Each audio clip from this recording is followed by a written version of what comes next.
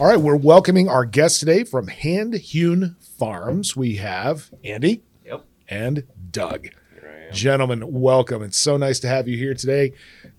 Tell us about what is Hand Hewn Farms. I'll be honest, it's the first time I've heard of it. We are two families that live on a farm together. Started out, we raised a whole bunch of different animals: chickens, pigs, rabbits, laying hens. Now, our main focus is teaching people about butchering education, a lot of agro-tourism sorts of things, a lot of events. Agro-tourism. Yeah. Wow. Okay. So does this then people will sign up to come out? Is this an open environment? I mean, how exactly does the process? If I want to learn more about butchering, so how would I go about it? How would I set up something with you guys? Simply, you would either email us or contact us somehow, or go to our website. We always have an active list of workshops that are upcoming. So most of the things that we do are workshop-based, so they're hands-on activities.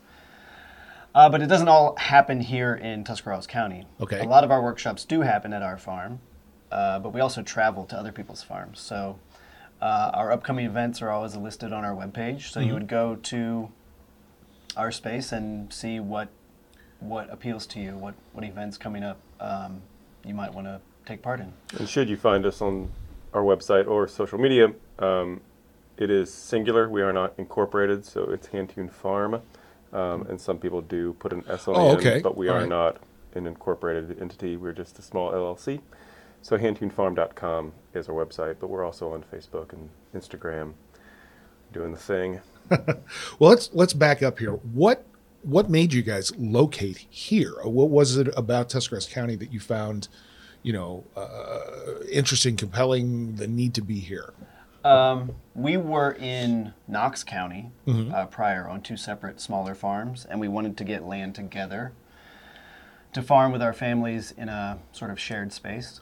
And when we were doing that, we didn't have any money to buy land, really, but we looked and we tried, and nothing came up that really worked for us.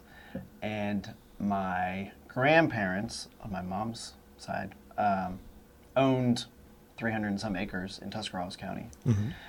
And so at the time, it was just being rented out to some local farmers for field crops. And we went to my family and asked if we could move out here and start farming parts of the farm that weren't being utilized. That was the main thing. The second reason, and maybe a more important reason, is it's gorgeous here. Yeah. It's a beautiful country. Are you both from here originally? We talked to you for just a few seconds there before we got rolling today, but are you both? Tell me a little about Doug. Let's start with you. Where you guys came from? My background is Central Ohio, but suburbia, Central Ohio, just outside of Columbus. So I grew up in the burbs until I went to college in Mount Vernon. Oh, okay. All right. In Knox County. And we happened to go to college at the same time.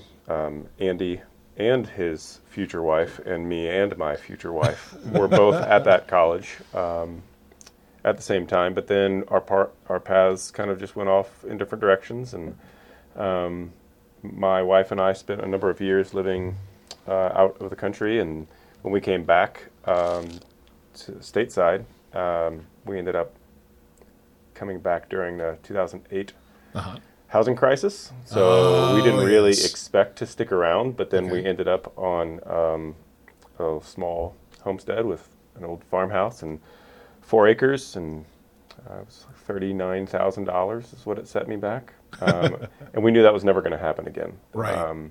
That we'd be able to buy a house on 4 acres for under $40,000. So anyway, we moved in and started the heavy lift of homesteading. Right. And so Ohio was always familiar to me, but Tuscarawas County was not. And then the first time Andy proposed the idea of us moving to his grandparents' farm, I was pretty apprehensive. It just felt too familial and too close until we drove onto the property for the first time. And I was like, yeah, we're not looking anywhere else. Yeah, it's gorgeous. This is heaven, yeah. Wow. Andy, how about you? I actually grew up in Baltic. I was born in Union Hospital, so I guess I'm native. Yeah. Moved away for a while, high school time, and then went back to Mount Vernon for college. and now I'm back. So Now- we moved back, and we moved to the farm where we are right now in 2015. Okay. Now, did either of you have farming experience prior? I mean, Doug, you said you grew up in the suburbs, so did you have farming experience prior, or? Nothing you would call farming. No, I Okay. started gardening when I was living in Central America. Okay. And composting, and we were working with an organization that had a couple animals, but it was not my charge to take care of them. But access and proximity too, and so it piqued my interest. And but no, having grown up in the suburbs, I didn't know how to clean a rabbit, let alone butcher an animal. Yeah. So not the. I mean, were you an outdoorsy type? I mean, hunting, fishing, Yeah, that for kind of sure. thing. Yeah. Okay. Okay. So Andy, same question. I mean, were you? Well, I would go out to my grandparents' farm where we live now when they were still farming, Mm-hmm. and I would help, feed calves or put up hay. Sure. But that was when I was very young. So Yeah. other than that, no real farming experience. See, that's incredible, because that's one of those things that I guess there is a kind of an image that people have of farm life. It's just something that you're kind of born into. Mm-hmm. And the fact that you two guys just kind of decided we're going to go into this. I mean, Yeah. that's and you're doing it. Yeah. That's incredible. And we That's did really cut our cool. teeth on a very small scale at our other farms. So we got chickens and pigs and rabbits and ducks and, Right. we did beekeeping. So we tried a whole bunch of different things at our other place, and then we took what we thought we wanted to do to this farm. Okay. So we had a little bit of a primer, I guess. That's pretty amazing. Now, what? Just out of curiosity, when you were in college, what did you major in? What was the? I was an art education major. Yeah. No kidding. Yeah, Oh and my actually until gosh. just recently I was an elementary art teacher at Garaway. Really? Yeah. Okay. All right. I was in the education biz myself, so yeah. Yeah. How many years did you do that? I taught for 19 years. Wow. So you're Yeah. right there. You're right there, Mike, because I did for 22. Yeah, and I So- mean, parts of me still miss it, but we're still teaching. Not this time of year, you don't. Yeah, end of the school year. Oh yeah. No, I'll pass. Everyone gets stir crazy, but So yeah, so we still teach, so I still get to exercise those muscles, Mm-hmm. which I really enjoy. Doug. Youth ministry and Oh, Christian okay. education. I wanted to be a youth pastor until in my senior year, I realized I didn't really like kids. So I felt it'd be prudent to just kind of back Stay off, away. back off a little bit. Oh my gosh. Well, it's good. It's good you found that out Yeah. before. Yeah, sure is. Yeah. So, what has been like on this journey for Hand Hewn? What has been the most? We'll start with this one. What's been the most challenging parts of that farming life? What is the toughest part? My opinion, when we moved out to the farm, we didn't actually have a place to live, so I lived with my family in a small camper, and Doug lived with his family in what used to be an old chicken coop, basically. Okay. And then we did purchase a house. I bought a house that was on the original property that my grandparents had, and we lived in that house, all of us, for 3 years. 3 years. Wow. That was probably the most difficult part. Wow. 3 Yeah, years. just 2 dealing with families. other people, even good friends, Sure. that closely is really Yeah, difficult. it turned out it was exactly 3 years too many. Yeah, that's accurate. Did that ever have an impact on your thoughts on the business, where it's like, oh, I don't know if we can do this or not? Well, that was the irony there is that was one set of complications, certainly. But then also we were trying to grow a business. Right. And I had left my job and income behind to move to the farm. And Andy was still a full-time teacher and only available truly on the summers and the occasional weekend. And so growing a business and a business model while beset with living arrangements that were less than ideal It was tough. it was a tough season, but that's what we knew it would be then. Even in the middle of it, we knew that it was just a season. And it was a longer season than I think we would have chosen, but it was all in the interest of something better and greater. So And after that, everything else feels piddly. Like other problems are like, it's that's right. not a big That's deal. right. It puts some things in perspective for us that I think would be hard to appreciate had we not gone through that. Now, just out of curiosity, with in this whole situation, you both have spouses, kids? Okay. We each have wives and each have 3 children. Oh my gosh. Yeah. Man, that's like... But we only had 2 kids each when we moved to the farm. Yeah. So each of our youngest were born while we've been at the farm. Man, it's almost like, it sounds ridiculous, but it almost sounds like a reality show. Yeah, Probably could have been. We would have made a lot of money should we have gone that route. I'm glad we didn't. Yeah. There was a Better off lot. that wasn't filmed. There was a lot of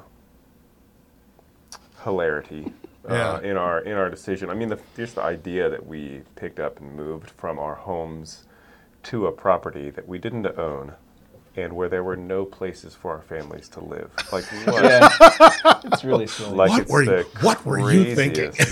Yeah, when I really try to investigate like what we were thinking, it's hard to figure out. Yeah. It really is. Yeah. But obviously, it's working, and you're enjoying. Otherwise, you wouldn't be here. That's right. So how did you fellas learn the skills that you are now teaching? I mean, to be perfectly honest, it's just a lot of trial and error, and then curiosity and refinement. Okay. From those points. Yeah, we butcher, like mostly what we do. I don't know that we've even addressed it in here yet. Mostly what we do is we teach people how to butcher and cure pigs. And when I say cure, I mean making what a lot of people know as charcuterie. So a lot of cured meats, salamis, prosciutto, things like that. And all of that came from when Doug raised his first pigs at his other farm. We decided to butcher them there, even though we had never done it before. So part of it is hubris, and part of it is just trying something new. And then from that point, we just had a great time doing it. And we always tell people we wouldn't be doing it still if we hadn't been doing it together. So like the fact that our families were there and friends were there and people were there doing it with us was really important.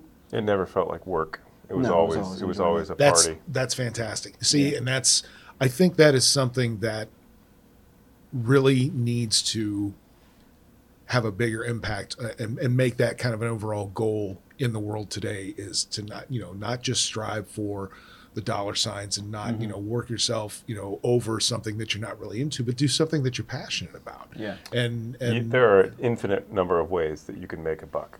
Sure.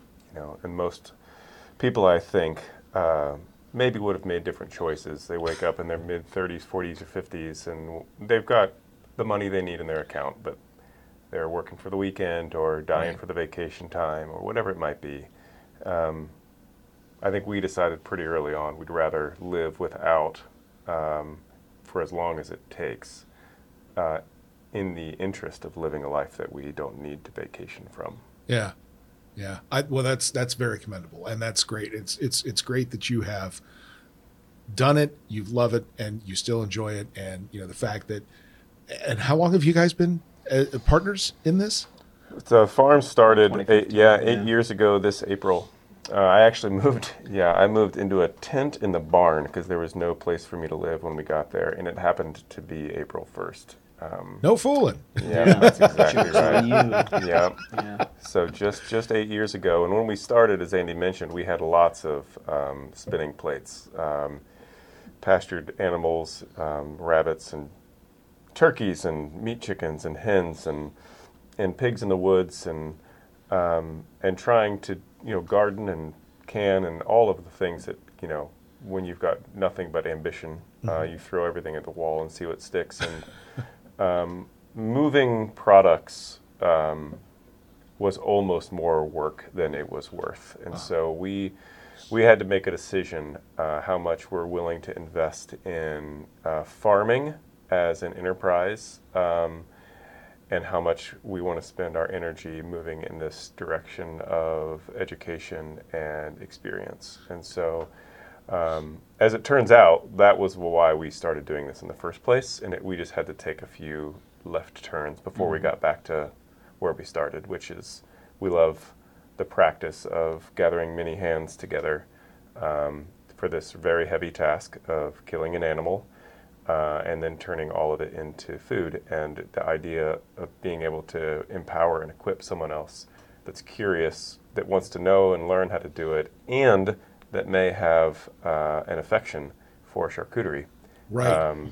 and have the entire process available for them. Turned out to be far more lucrative and more life-giving and rewarding for Andy and I, because it's where we started and it's our sweet spot. And if we want to farm and raise animals and garden, it's for fun. It's for leisure. It's for the fruits of our labor, but it's not to make a living. We make our living now with the workshops. And this is genuinely helping other people learn to help themselves. Yeah, absolutely. And that is fantastic. I mean, really commendable. Now, my wife works for Ohio State University Extension, and she's in Holmes County. And it's very much, you were just talking about the, canning and that kind of stuff. She teaches those types of skills too. And I'm sure she would agree with you straight up that, being able to show somebody that, yeah, you can go to the store and do this, but you can also take care of things yourself is very rewarding. Absolutely. I mean, and like you said, Andy, with the educational background, you're still getting to do that. Yeah, see, I mean, I had it when I was teaching, because I was an elementary art teacher. You show kids or demonstrate something or reveal something to a student, and you see the gears start turning and their eyes sort of light up, when they start to put things together that they can actually accomplish something. It's the same idea when we're teaching people. Right now it's like on a weekly basis, but for us it's nice because it doesn't get old, because we're introducing the same information, but when you see new people receive that information the way they do, it's just really amazing to have that sort of impact directly with people.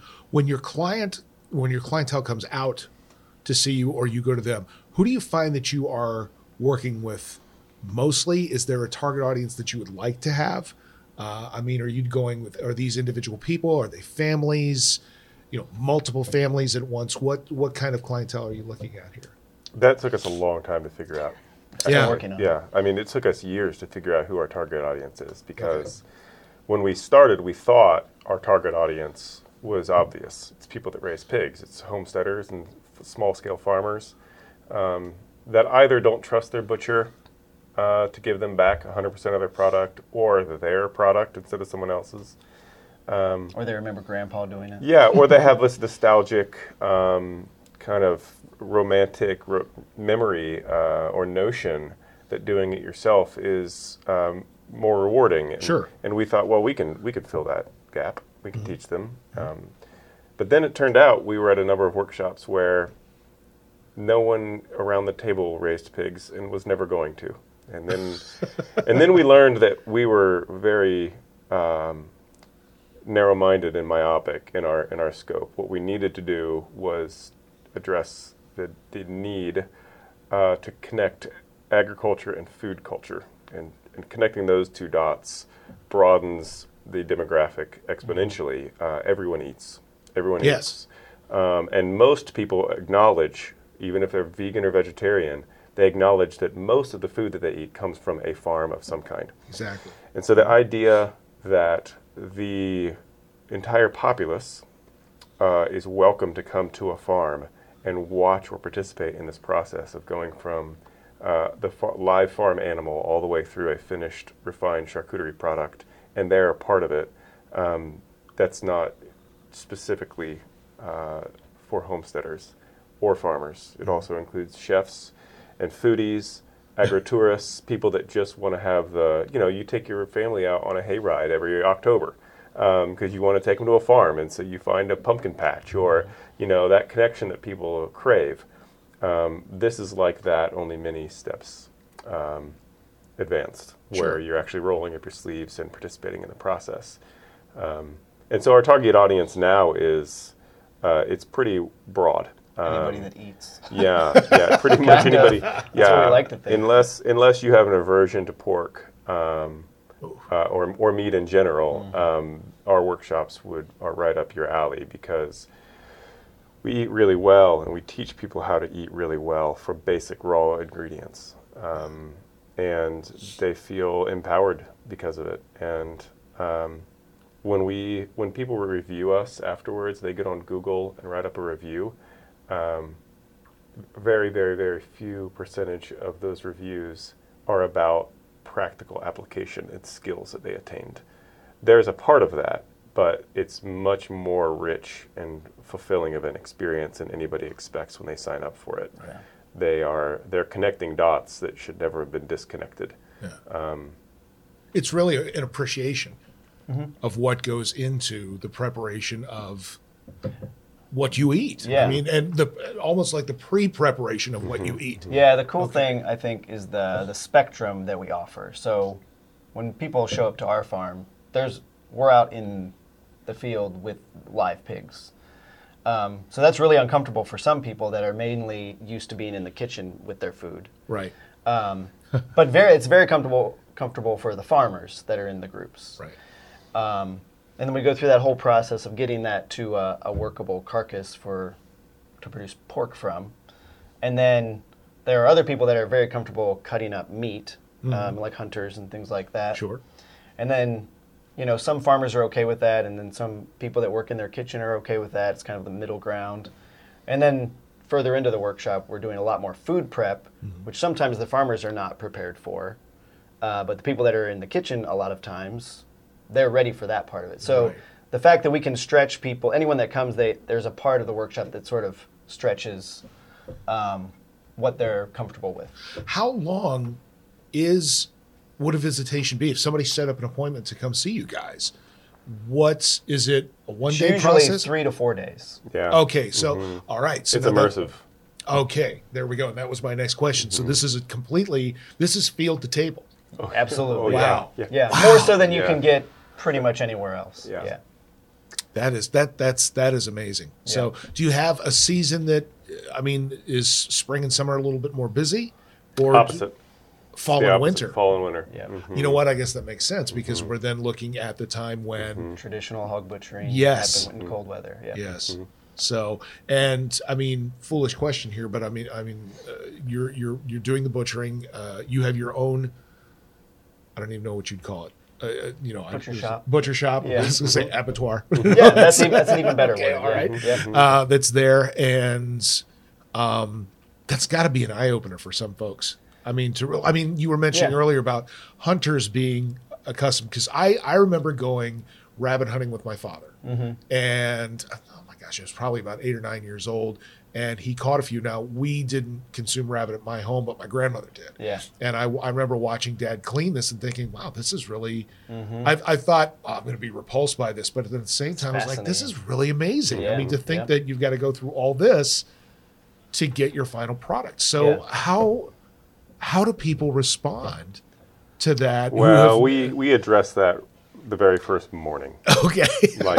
Not with our words, but with our actions. Yeah. There's no part of the process, from the shot placement to the knife to the scalding and the scraping to the eviscerating. There's no part of it that we don't take very seriously and meticulously, so that the folks that are really apprehensive on the first morning, that think there's no way I'm going to be comfortable with this process of this being something I will trust to eat, those thoughts are null and void in the first couple hours of the first morning. Yeah, it's not grotesque like a lot of people think. All they need to know is that we care enough to be thorough and conscientious and thoughtful about the process, and there's no place for hair in the kitchen.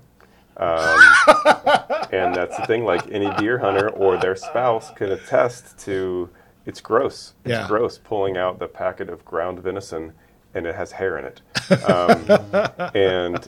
And that's off-putting, obviously. Yeah, definitely. And there are steps that you can take, and most of it is just diligence. But we assuage that concern really early on. And then the whole rest of the process, the people that swear there's no way I'm going to eat blood pudding, or blood sausage, or the people that are like, there's no way I'm going to eat kidneys or spleen or heart liver, or whatever it is. Yeah. You'd be surprised. Every single person, we get them there. And that was my next question, is like, how far do you take this? Because I know, having my wife's grandparents who almost made it to 75 years of marriage. Wow. They were Depression era. Wow. Yeah. And you wasted nothing. That's right. And, you'd hear these stories about, you use, I think my father used to say everything, including the oink, when it came down to it.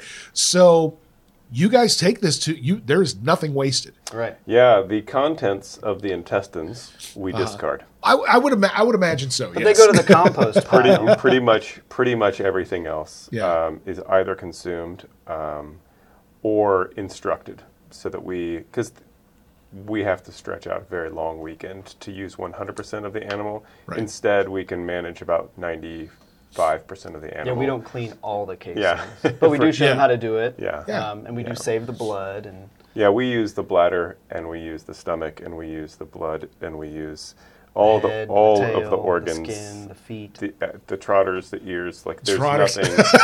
There's nothing. Trotters, chitlins. You got. Yep. There's nothing that we don't consume, and because we do this all the time, it has to be delicious. I'm not going to eat it to prove a point. Yeah, we eat it a lot. So we've gone through many iterations and recipes to make sure that all the food is delicious. I tell you what, I am impressed, and I haven't even seen it. And this is really amazing. I mean, this is really and truly fascinating, and one of the main things here that we wanted to focus on this podcast was things that are happening here that people didn't know about. So, tell us if we want to book an appointment, if we want to learn more, give me a plug for Hand Hewn Farm. Tell me how to get a hold of you, what we need to do. Yeah, the easiest one is Hand Hewn Farm. It's HANDHEWN FARM.com. And that has all of our upcoming workshops and events that are going on. It also has links to social media. Facebook and Instagram are the main ones we use. Then it even has our phone number. That's the easiest way to get a hold of us, really. Okay. Booking, how often? I mean, how often do you fellas do your classes?